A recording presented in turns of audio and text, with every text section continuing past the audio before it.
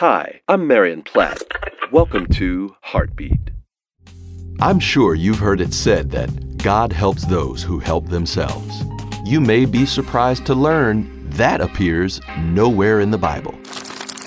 In fact, God doesn't want you to be a solely independent spirit.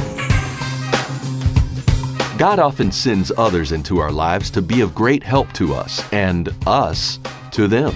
In the Bible, the Apostle Paul had to depend on others to lower him in a basket to escape outside a city wall. And I imagine it must have been tough for Paul to find enough humility to depend on others.